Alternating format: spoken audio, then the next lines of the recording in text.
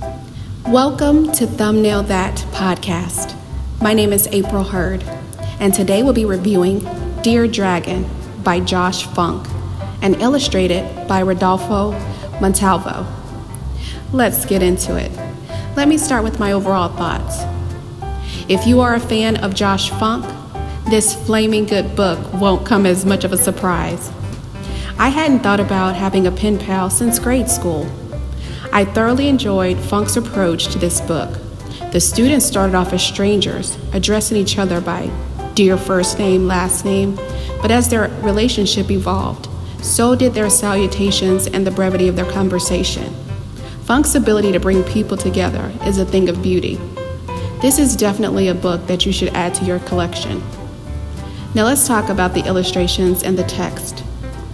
Per the copyright page, the artwork is created with watercolors, black acrylic ink, and graphite.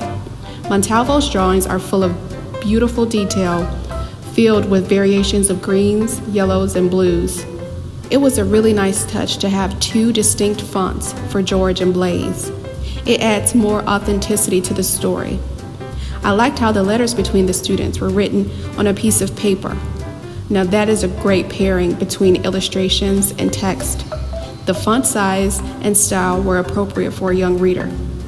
The flow of the rhyming text was steady and wasn't cheesy at all. It was quite enjoyable to read. I give this book 5 stars. The bigger lesson in this story is that you can be friends with people who don't look like you. Friends come in all colors, shapes, sizes, and species. Everyone needs a friend.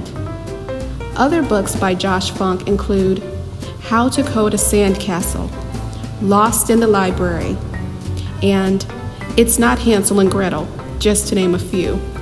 Check out my blog for my interview with Josh. I promise that it won't disappoint. For more about Josh Funk, check out his website at joshfunkbooks.com.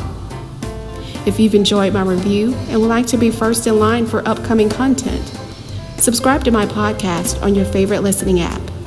Don't forget to tune into our next episode of Children's Book Reviews. Until next time, thumbnail that.